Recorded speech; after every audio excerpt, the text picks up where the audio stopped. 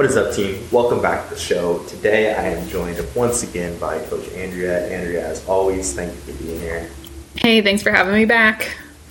Of course. So tell us what has been going on with your training and your nutrition lately. Well, I'm in a deload right now. I think I was just getting started on a new mesocycle last time we talked, and that was 5 days a week, pretty high volume. I was extremely sore, and then I've been in that since we talked last, and then this week, just to kind of bring stress down a little bit, I'm in a deload, which is just 3 days per week, upper, lower, full body, and nutrition hasn't really changed. That's just been a consistent kind of maintenance for a while now. Okay. So you're still hanging out right around maintenance? Yep. Okay. You guys have plans to dig into building anytime soon, or you just kind of... Well, I call it maintenance, but my weight's been trending up, so I guess it's not technically maintenance. It feels like it should. Yeah, I've been gaining. Yes. So I didn't think that my weight would get up as high as it has been since the end of the diet, but my pictures, I'm liking the improvement in my pictures month to month, so it's really exciting. And then somewhere around, May or June, we'll actually go through another little cut. So it will have been since October, and then maybe, gosh, I'm trying to think of how long it took me to actually work my calories up to a decent spot, but maybe end of November, early December. I started to really get my calories to a point where I was feeling really good and pretty much recovered from the last diet. So that would have been December, January, February, March. So 6 months. So pretty decent. I know, it doesn't feel like it. Or it will have been 6 months. Still though, it's you guys are gonna kind of mad. I feel like you just did your photo shoot a month ago. That's wild for me. Yeah, I know. I was whenever I asked her about what the periodization was going to look like over the next few months, it was almost I don't know if I'm ready to diet anytime soon, physiologically, if she was going to just let me do that. But then I started counting back at how long it had been, and I was oh wow, okay, well, it actually has been long enough, probably good to go. Why cutting? Well, just because my long-term goal is just to kind of maintain throughout most of the year and then do a short cut, leading into summer, just to feel a little bit more confident and lean. And the hope would be year over year, be about the same weight, but improve on my look. Kind of like the Brian Borstein approach. Yeah, I like that. Did you listen to the Lean Gains Blueprint podcast, that series with Brandon that you did? Yeah, I did. It was good. Those were so good. I like those episodes so much. That was one of the first times. I hate listening to myself. Also, apologies to any listeners that listened to the first one, because I had my mic on the wrong setting. Aaron Straker was here. We were recording one in person. I had way back, and the first one was wow. I know our audio isn't always the best regardless, but wow, that is terrible. So apologies to anybody listening to that one.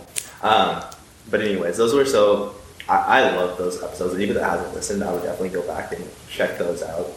I feel like my approach to building has shifted so much just over the last couple of years. We're talking through that, I was very much with hey, we need to be aggressive, especially as we get more advanced. And it's been interesting to learn actually it's the complete opposite. We should probably be more conservative because we have less possible tissue to gain.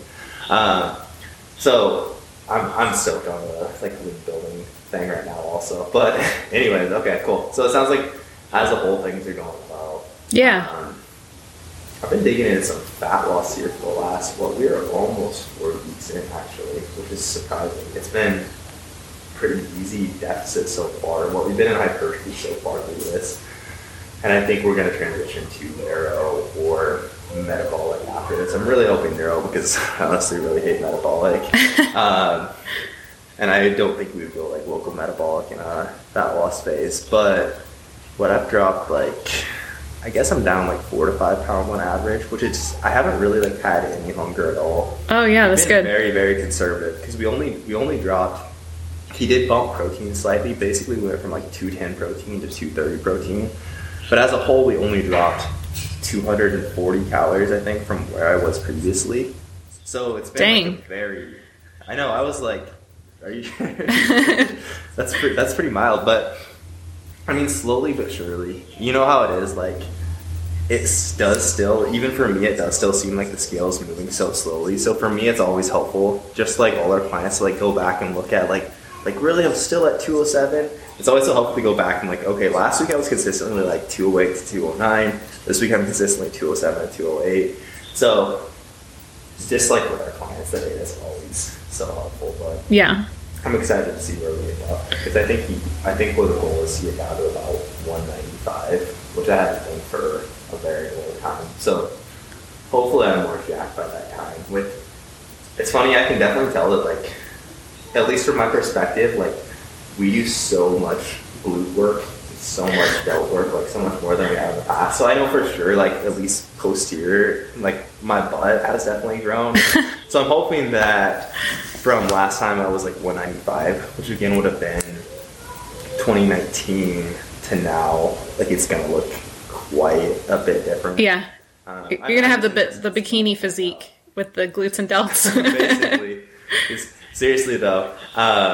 But anyways, cool. Let's get into these questions. Sound good? Yep. Cool. All right. So let's kick these off with our questions from the Facebook group. All right. So first one we had, I know recovery is essential, but how do you know if you're recovering well? And if you are, then how do you know you benefit from increased volume or not? What do you got for us? So how do you know you're recovering well is the first part of this question. A big part of this is just looking at biofeedback, and then also with soreness included in that. So has sleep changed? Has digestion changed? Are you still feeling sore or just like not ready to go into the next training session?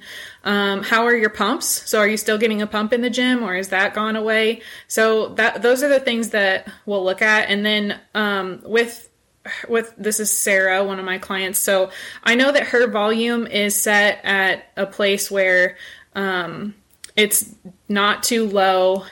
We probably have like a small amount where we could still bump things up with some muscle groups, but with knowing that is within a good range, I think I'm getting ahead of myself here, but how do you know you're recovering well? That's what we will check on that. And then how do you know if you would benefit from increased volume?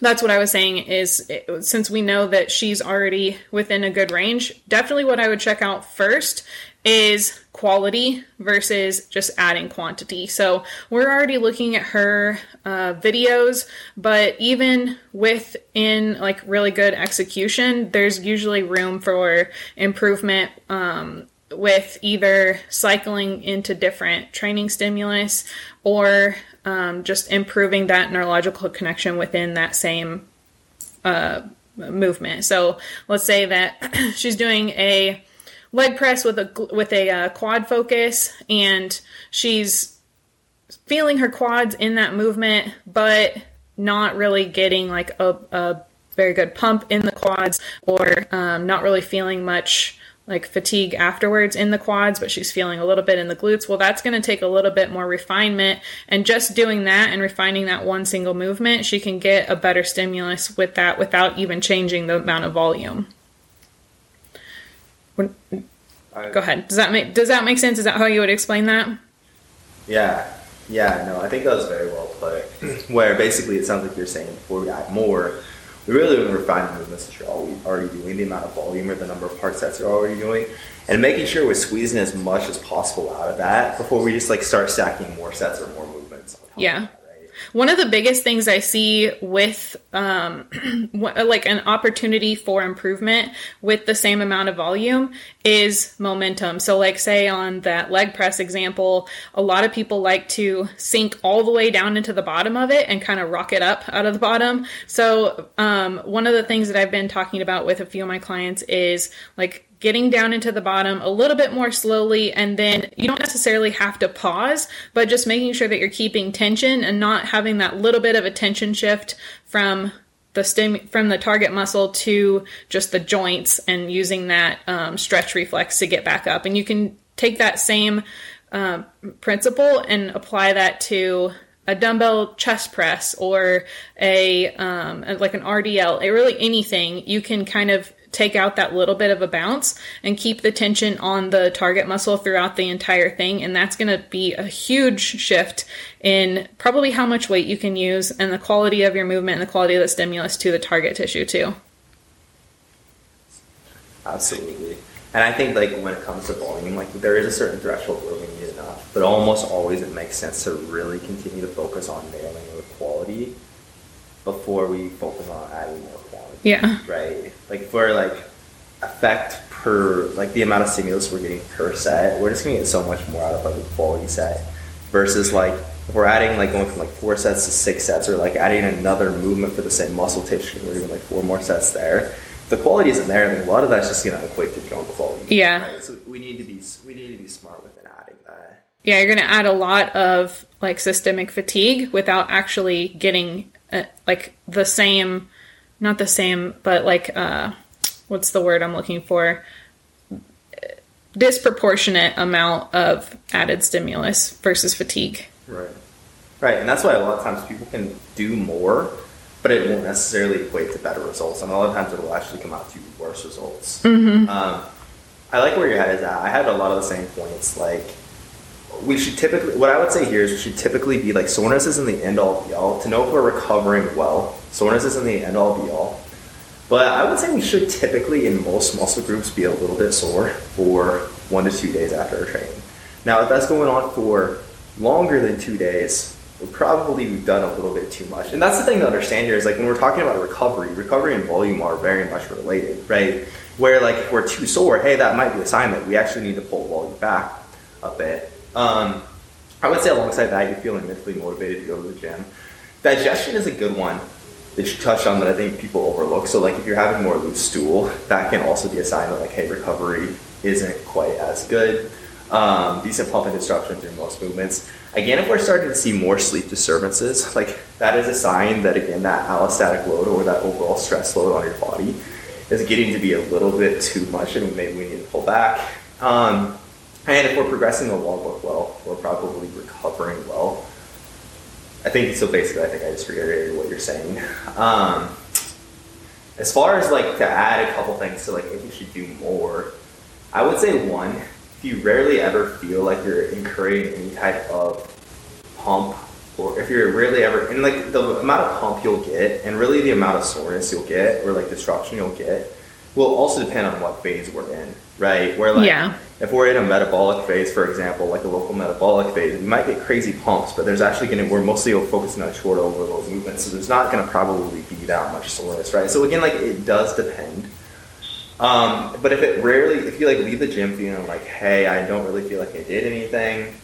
And also like the important caveats here is also like a lot of times that's just, hey, your execution isn't, because I will say for most people, if you're doing like 3 to 4 sets of a movement and you're leaving the gym feeling like you're still not feeling like you did something, like it's probably a matter of execution or not having enough intensity rather than needing to necessarily add more. Yeah. And that's the thing with this is like it's so, from my experience, I feel like it's so rare that people actually need to do more. You know what I mean? Yeah, I agree. So I'm going to throw my sister under the bus here. I gave her like a training plan, and I just like give it to her and say like, go on your way. 'Cause she's been working out for a long time, and she'll get back to me and say, this was a really great workout. I added a finisher at the end. And I'm like, no, you didn't do enough like during the training session if you can do a finisher. So that's what people will go to, I think, is like, not actually working hard enough within the set, or like whether that be with weight or just like focusing on how the execution of the movement should be done, and then just add more and more at the end so that they feel sweaty and tired and sore. Yeah. Like, I would say for most people, if you're training like 4 days a week, you're doing 6 to 7 movements per session with 3 to 4 hard sets per exercise. It's very, very rare that people actually move more than that and progress. Like, you follow Jeff Alberts, like the 3D MJ Godfather. Yeah, I think so. He's in his 50s. He's just Yeah. so jacked. He's been training for like 30 years. He just has been following an upper lower split for like, it's interesting for sure. But anyways, I'm kind of getting detracked here. I would say again, like if you're truly like, you have the intensity, you have the technique down, and you're leaving the gym feeling like you still like there, you don't feel like basically you destruct the target tissue. Your sleep is good. You're consistently motivated to train, but you're not progressing the logbook. We're not like making very much progress. That is probably a sign where it's time to add more. The final, and we've gone on this for a very long time, but like the last thing I would say there is, I think a lot of times the trap people fall into is, I'm making great progress right now, I want to do more. Right? Yeah. We're almost always, it's like, we're in this sweet spot where you are making great progress, but almost always like us adding more isn't the answer, right? Like we need to ride this out, where it's very rare that adding more is actually more beneficial. Typically it's like, hey, we're just incurring more systemic fatigue without this necessarily being more effective volume.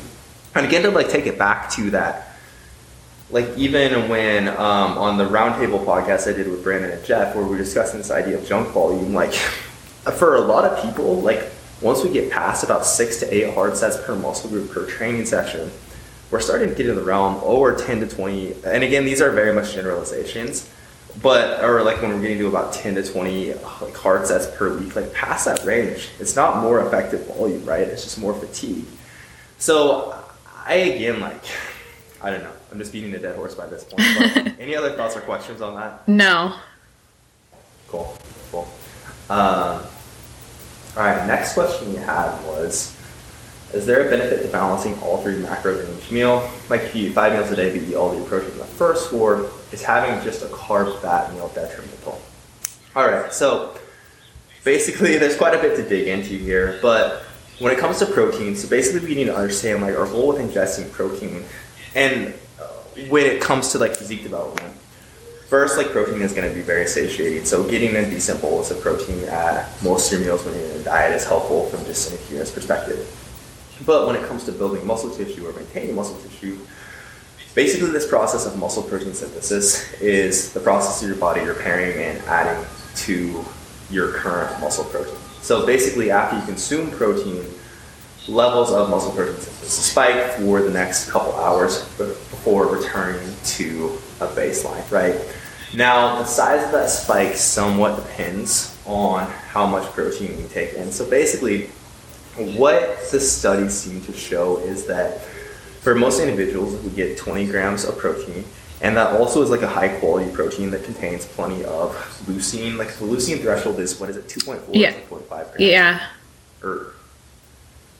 But basically, we need plenty of this amino acid leucine, which is typically going to be like, we could supplement it. So like, if you were like eating mostly plant-based proteins, you could also supplement with the amino acid leucine. A lot of plant-based proteins now like actually will already have like some leucine mixed in, or there'll be like a quality mix. But basically, if we get about 20 grams of this like high quality protein, which is mostly going to be like an animal-based protein, that is almost going to optimally stimulate muscle protein synthesis. If we bump it up a little bit higher to about 40 grams, then we'll see like a 10 to 20% further increase in rate of muscle protein synthesis, right? So within this, the thing you understand is like we have these two opposing forces.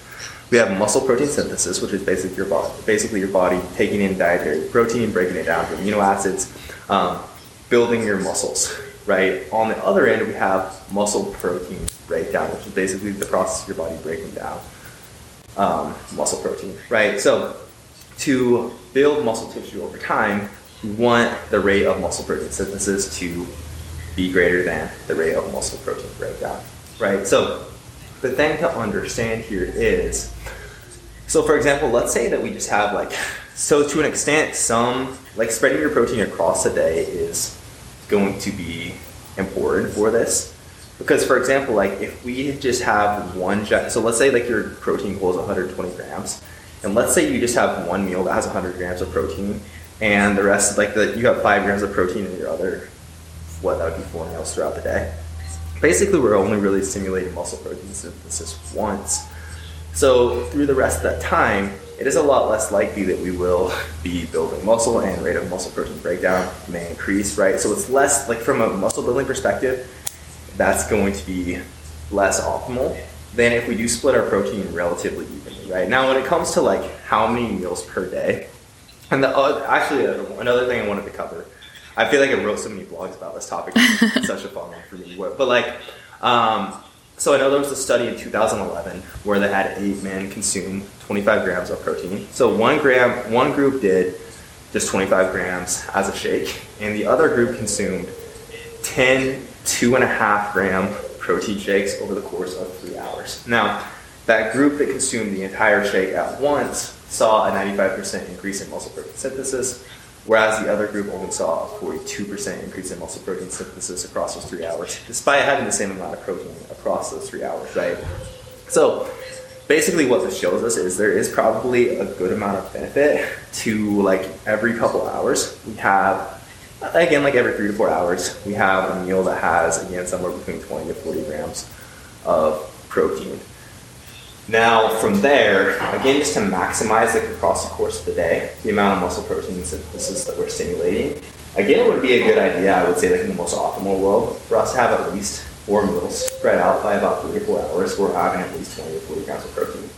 Now, past that, if we're getting into like 5 to 6 meals, the reality is, like, we're spacing those down to eat 6 meals, we're gonna have to like cut that time frame so short that I wouldn't say there would be like an additional benefit to like spacing that out further. So I would say, like, in her case, if it's like, hey, I have 4 meals and maybe like between one of these meals it's only been an hour and a half and I have a snack and then I have another meal, like there's not going to be any benefit to like that snack like also having protein. But I would basically make sure when we have like those 4 meals with 20-40 grams of protein with about 2 to 4 hours or 3 to 4 hours in between. Now when it comes to mixed meals, so we know that carbs will slow, like, so if we're having protein and carbs together, that will slow the digestion of protein, but it actually isn't going to negatively impact your body's ability to stimulate muscle protein synthesis. So, like, it's okay to also do this as a mixed meal, at least, like, from what we know so far. This is actually an interesting topic. And same thing goes for fat, where it will decrease our digestion, the rate of digestion of protein, but again, it doesn't seem like it actually has a negative impact, at least from what I've seen, as far as like, hey, because we're digesting this slower, this negatively impacts muscle protein synthesis. Does that make sense? Yeah, it makes sense. I mean, physiologically, like, honestly, that doesn't make sense, but what you're saying makes sense. You know what I mean? Because, like, fat slows down the spike of glucose, but it doesn't slow down the spike of amino acids, so you would think it would be both, but that's really interesting. I've never really thought through it that way. Wait, break that down. When you have the mixed meal and you include fat, you're right, it doesn't seem to slow the digestion of that protein, so you still get the spike and like the rise and the fall of amino acid in the bloodstream, but your carbohydrate intake, like your spike of glucose, seems to be more leveled out by the inclusion of fat. Just interesting. Okay. But with hers, I know that, so she's having 5 meals per day. She gets about 160 grams of protein in a day. So if her last meal was at least like 3 hours after that final protein meal, she could get a small amount more benefit by separating out some of her protein to leave in that last meal. Because with 4 meals, that's 40 grams of protein. So let me see what 160 divided by 5 is. 32. So she could still be at that leucine threshold per meal with 5 meals versus 4. But either way, it's kind of splitting hairs at that point, because 4 meals with protein is still a good amount. Yeah, and I mean, there, what I would say, that like depends on how much she's splitting up her meals, right? Where if it's like, if she's eating every 3 hours and she's up for like, yeah, I mean, I guess if that's pretty feasible. It could be like across 16 hours she has 5 meals, right? Then I would say, like, I think for most people, we don't need to like, hey, I need to eat 5 or 6 meals. I don't think we need to like overthink it too much past like 4 meals. It's a good like kind of minimum threshold. But yeah, I would say like in that final meal, if it's like it has been a couple hours since, it would be a good idea to include a little bit more protein there as well. Yeah, and then as far as carbs and fats, the only other thought there that I had is if you wanted to like super optimize every little detail was to move a little bit more of the carbohydrates peri-workout and maybe even include some of those intra-workout because she is in a build, so she could include some of those during the workout. But the reason that we haven't addressed that is because I know that this is more of an enjoyability issue with her diet, and that's more important in the grand scheme. So she likes volume meals, so having that higher protein in 4 meals is probably going to be a bit better than spacing it out into 5. And then she also has that carb and fat meal at night as like a snack, as like a treat at the end of the day. So it's not like that big of a deal to try and optimize every little thing so that it takes away from the enjoyment of the diet. Yeah, and that's very much like what I'm with like going from like four protein dense meals that are pretty evenly spaced to like 5. That's like, it's not, we're somewhat splitting hairs at that point. Mm-hmm. Same thing, like if we look at like from a carb perspective, right? If especially like in a really in any phase, but like, you know, in like a gaining phase, if you want to make it the most lean as possible, what I would say is like we do really want to stack up those carbs in that peri-workout window, as you mentioned, because insulin sensitivity is going to be the highest, right? So then if we're looking at like where are these nutrients going to be shuttled, well, basically at that point, especially like when we're working out post-workout, that's when it is a lot more likely that our muscles are basically going to turn into a sink for glucose, right? Where the glucose that we take in is really going to be shuttled to those muscle cells, and it's less likely to be shuttled towards fat cells, right? So, like, it will improve the nutrient partitioning. So if you're trying to make like as many lean gains as possible, it does make sense, like within that, to kind of bias. Again, this is somewhat splitting hairs because, like, if we look at will this actually help me build more muscle? From that perspective, like, we know that carbs post-workout are going to help decrease cortisol levels, which will create a little bit more of an anabolic environment, which will be somewhat conducive. If we look at it from like replenishing your muscle glycogen stores, like that in and of itself, like as long as we eat plenty of carbs within the next 24 hours, they will be replenished. So like if you're not, as long as you're not training twice per day, like from that perspective, eating carbs immediately isn't quite as important. But also, like we know, I believe it's like 6 hours after a training session, your body glycogen replenishment is more prioritized. So again, like it just makes it more likely that more of those carbs we take in are shuttled towards muscle. So I mean, like from a lean gains perspective, like if you wanted to optimize all of that, I would say again, like we bias like 50 to 70% of carbohydrates coming in the day around that peri-workout window. But again, we also have to look at like the enjoyment and sustainability, which that varies quite a bit. Yeah, and she's also one that tests her fasted blood glucose, so we know that that's in a really good place. Right. If for some reason that started to go up, we could try moving that intra-workout, and if that was still an issue with blood glucose, then that would be like where we could play with the metabolic work or decrease carbs. That's a very good point. Any other thoughts on that? No, I think we covered it. I think we'd be able to do that as well. Next question I have for you. Most important, hitting macros or calories? In what context? In the context of fat loss? Okay, in fat loss, it's definitely calories. But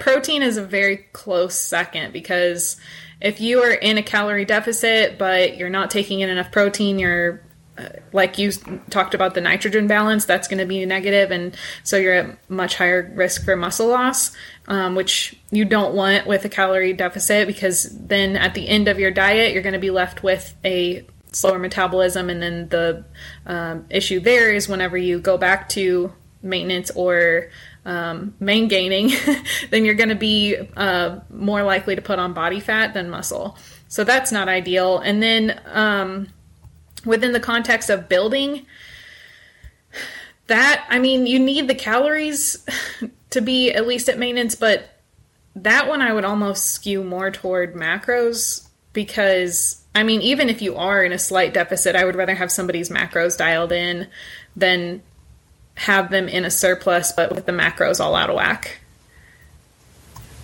Yeah, I mean, have you ever seen, like, we have that hierarchy for training, and it's actually like building muscle, and it's different where the most important piece for us building muscle, it doesn't, like, if we're in a calorie surplus but we don't have adequate nitrogen, which protein is going to be the only macro that has nitrogen, which is going to be, I don't actually remember the mechanism here. I need to go back and brush up on a piece of it. But basically within that, like, we don't have the amino acids, one of those being nitrogen. We won't be able to build the muscle tissue that we want regardless, right? So, like, and also, you know, like, body recomposition, like, being able to lose a bit of fat and build muscle, it is possible, right? Like, losing fat, or they're different cells, right? Like, the muscle cell is different than the fat cell, right? And they're somewhat separate processes here. So with that, I would say here, like, not necessarily all the macros, but, like, when it comes to building muscle, yeah, protein is going to be a priority even over overall calorie intake. And they cover that in macronutrition as well, which that to me was, like, kind of a light bulb, because I always just, like, thought of, like, the traditional, like, we have the muscle and strength pyramids, right? Yeah. Calories, we have macros, we have micros, you know. But again, like, in that case, like, if you're eating a ton of calories but you're eating 30 grams of protein a day, you're probably going to significantly struggle with the muscle tissue as well. Any other thoughts on that? I mean, I feel like if we kept going, it would be a really big tangent. Because, like, we could talk on that a lot, but yeah, without more context, it's hard to narrow it down to, like, not talking all day around all topics that could be related. Cool. I feel like these episodes specifically are always just, like, tangents, but okay. Last question I have is advice on how to best meet macro targets, particularly carbohydrates. So when it comes to carbs, typically in a fat loss phase, basically there's two ways we can approach this, right? And I mean, if we're looking at all the macros, so basically, like, let's start fat loss first. So when it comes to, like, hitting, typically I would say, like, in a fat loss phase, just hitting carbs is a lot less of a problem, right? Basically, in a fat loss phase, almost always hitting protein is one of the biggest problems. And almost always what that stems from is people just selecting too fatty of protein sources, right? So I think the best thing to understand there is, one, a lot of things that are marketed as good protein sources are actually shitty protein sources. Interestingly, I think, like, most things that say, like, high in protein are actually, like, the ones that are the worst protein sources. Like, protein bars are a great example of this, where, like, most protein bars are, like, 20 to 30% protein. It's like, okay, if the overall calories in this, like, only 20 to 30% of the overall calories in this are coming from protein, is it actually a good protein source? I think, like, we're actually looking for, like, good protein sources, something that's at least 50 to 60% of the calories are coming from protein. And that's super easy. You can just flip it around, look at the back of the package, what's the percentage protein, right?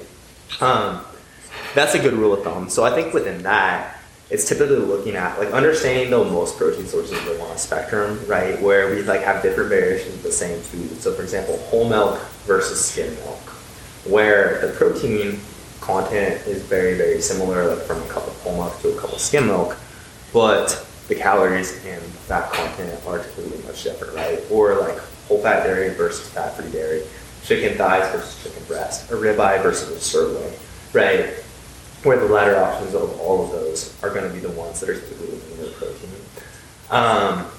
I'll say within that, like, when we're focusing on trying to hit our carbs in the fat loss phase, this is typically where we're going to get most of our volume from, right? Protein is going to go alongside that. But, like, when we're looking at carb in the fat loss phase, very much, like, I typically am going to push clients to bias, like, more filling, higher volume foods. So, like, potatoes are a great example of this, where, like, a sweet potato, white potato, whatever variation of potato you like, that in its pure form is going to be, like, the single most filling food you can eat, unless we turn it into, like, French fries or, like, potato chips. So potatoes are one that typically I like to put a big priority on. And then again, just like trying to get most of your carbs from whole food sources. So things like leaning towards, like, berries and fruit, of course, is going to be a great option. oats are a pretty solid option. And if I'm correct, like an old fashioned oat is going to like digest slower than an instant oat, right? Yeah, it's just less processed. Okay. Right. So leaning towards like less processed variations of carbohydrates. That said, like, do you feel like you ever run into trouble with plants? No. Carb goals in the fat loss phase? Okay. I haven't either. So that's like, then when we're looking at that in that building phase, I think that's where it typically becomes more of a struggle. So one, I think that like from a, go ahead. Oh yeah, I was just thinking like hitting carbs without going over fats is probably the deal in a or in a build phase. Mm-hmm. Yeah. That's what I see most often. I agree. And that's what it's looking to like, okay, what sources can I get that are mostly just carbs, right? So fruit's a great option here. Dried fruit is a very good option here, right? Because again, like typically the problem in a building phase is we're just like getting so full. So if we're leaning towards like those more voluminous carb options that I mentioned, like that are good for fat loss, here, like we might want to stray away from that a little bit more, right? So things like dried fruit again is great. Like 4 prunes, I'm a big prune guy. 4 prunes is like 25 grams of carbs. You can easily eat 3 servings of that. It doesn't feel like very much at all. And get 75 grams of carbs. Same thing goes for apricots. Or that's when we can like start leaning more towards the more processed variations of like these whole foods, right? So again, like instant oatmeal versus those old-fashioned oats, or like cream of rice, or even like white rice is a pretty solid option here. I would say like for me personally, like I know that white rice digests pretty quickly, but still like even that is like sometimes in the building phase, like you're eating like 2-3 cups of it, it can still get to be pretty filling. But that's still like, that's definitely a staple for me. Typically like past that point, then I'm going to look to what are you doing intra-workout, right? Because typically like intra-workout carbs, again, like from this perspective of we have increased insulin sensitivity during this time, us biasing like some carbs intra-workout is going to help again shuttle more of those to the muscle cell. But also for most people, like Gatorade is a good option here, highly branched cyclic dextrin is a good option, where like normally you're sipping water throughout, but if you can add like 50 grams of carbohydrate from like again a Gatorade or a highly branched cyclic dextrin, you won't be drinking more, you won't be taking in more volume. So that's an easy way for us to add more carbs without it necessarily like feeling more filling. Any other thoughts on that? Those are all great options. So I would say also, you mentioned rice, but like leaning heavy into any rice products is usually a go-to. So like in the morning, instead of oatmeal, maybe switch over to cream of rice. It's just a little bit easier on digestion. And then adding in some smoothies can be a good source if you have trouble digesting a lot of carbs. Just like by the nature of it being liquid, it's a little bit easier to get down. And it also, like the volume of it is just like, because you're blending everything up, it's smaller and easier to handle. So you can throw in a bunch of fruit. Bananas are going to be a higher source, like higher density source of carbs that you can throw in there. So I don't ever have the issue of my calories getting too high to where I can't eat my carbs, but I do have experience like helping my husband eat more. And then my kids too, like they're hard to fill up. And so we will use like rice cereal, not rice cereal like for babies, but like puffed rice, like Rice Krispie cereal. That's great. And it's like eating air. Like it's not going to be super filling if you have a hard time eating a lot. So that's another one of the rice products that's a good go-to.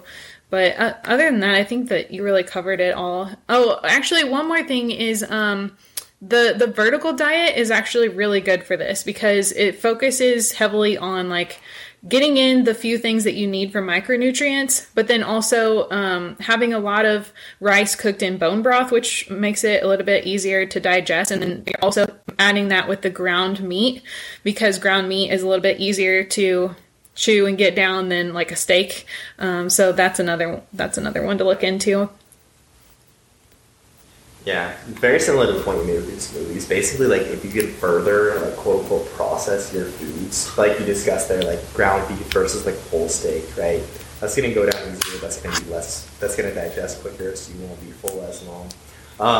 Honey is Oh another yeah. easy one where it's very similar to like the dried fruit. Like adding like honey to like in my building phase, like honey added on top of rice cakes was something that was super consistent. Where you can just like if you have this many carbs to work with. And now again, like on the flip side, what I would say is like if you're in a fat loss phase and like carbs are pretty limited, I would be spending a ton of calories in like honey because it's just not going to be very filling. But like that was one of the staples in my pre-workout meal was like rice cakes with a bit of peanut butter and some honey, and then I would even like slice up bananas and put those on top of it. But yeah. One more thing that I would add is I'm just assuming that this is someone that's struggling with appetite if they're asking how to get in more carbs. So I would look at how many meals you're getting in. And if you're only able to eat like 3 meals, split that into 4 or 5, because that's going to make digesting that much food way easier. Absolutely. And I think even like a lot of times when appetite is a struggle, a lot of times what's happening is people aren't eating very much in the mornings and are like trying to bias all their food towards later in the day. And then increasing like the volume of those first couple, or not the volume, but the calorie density of those first couple meals is also super helpful. Yeah.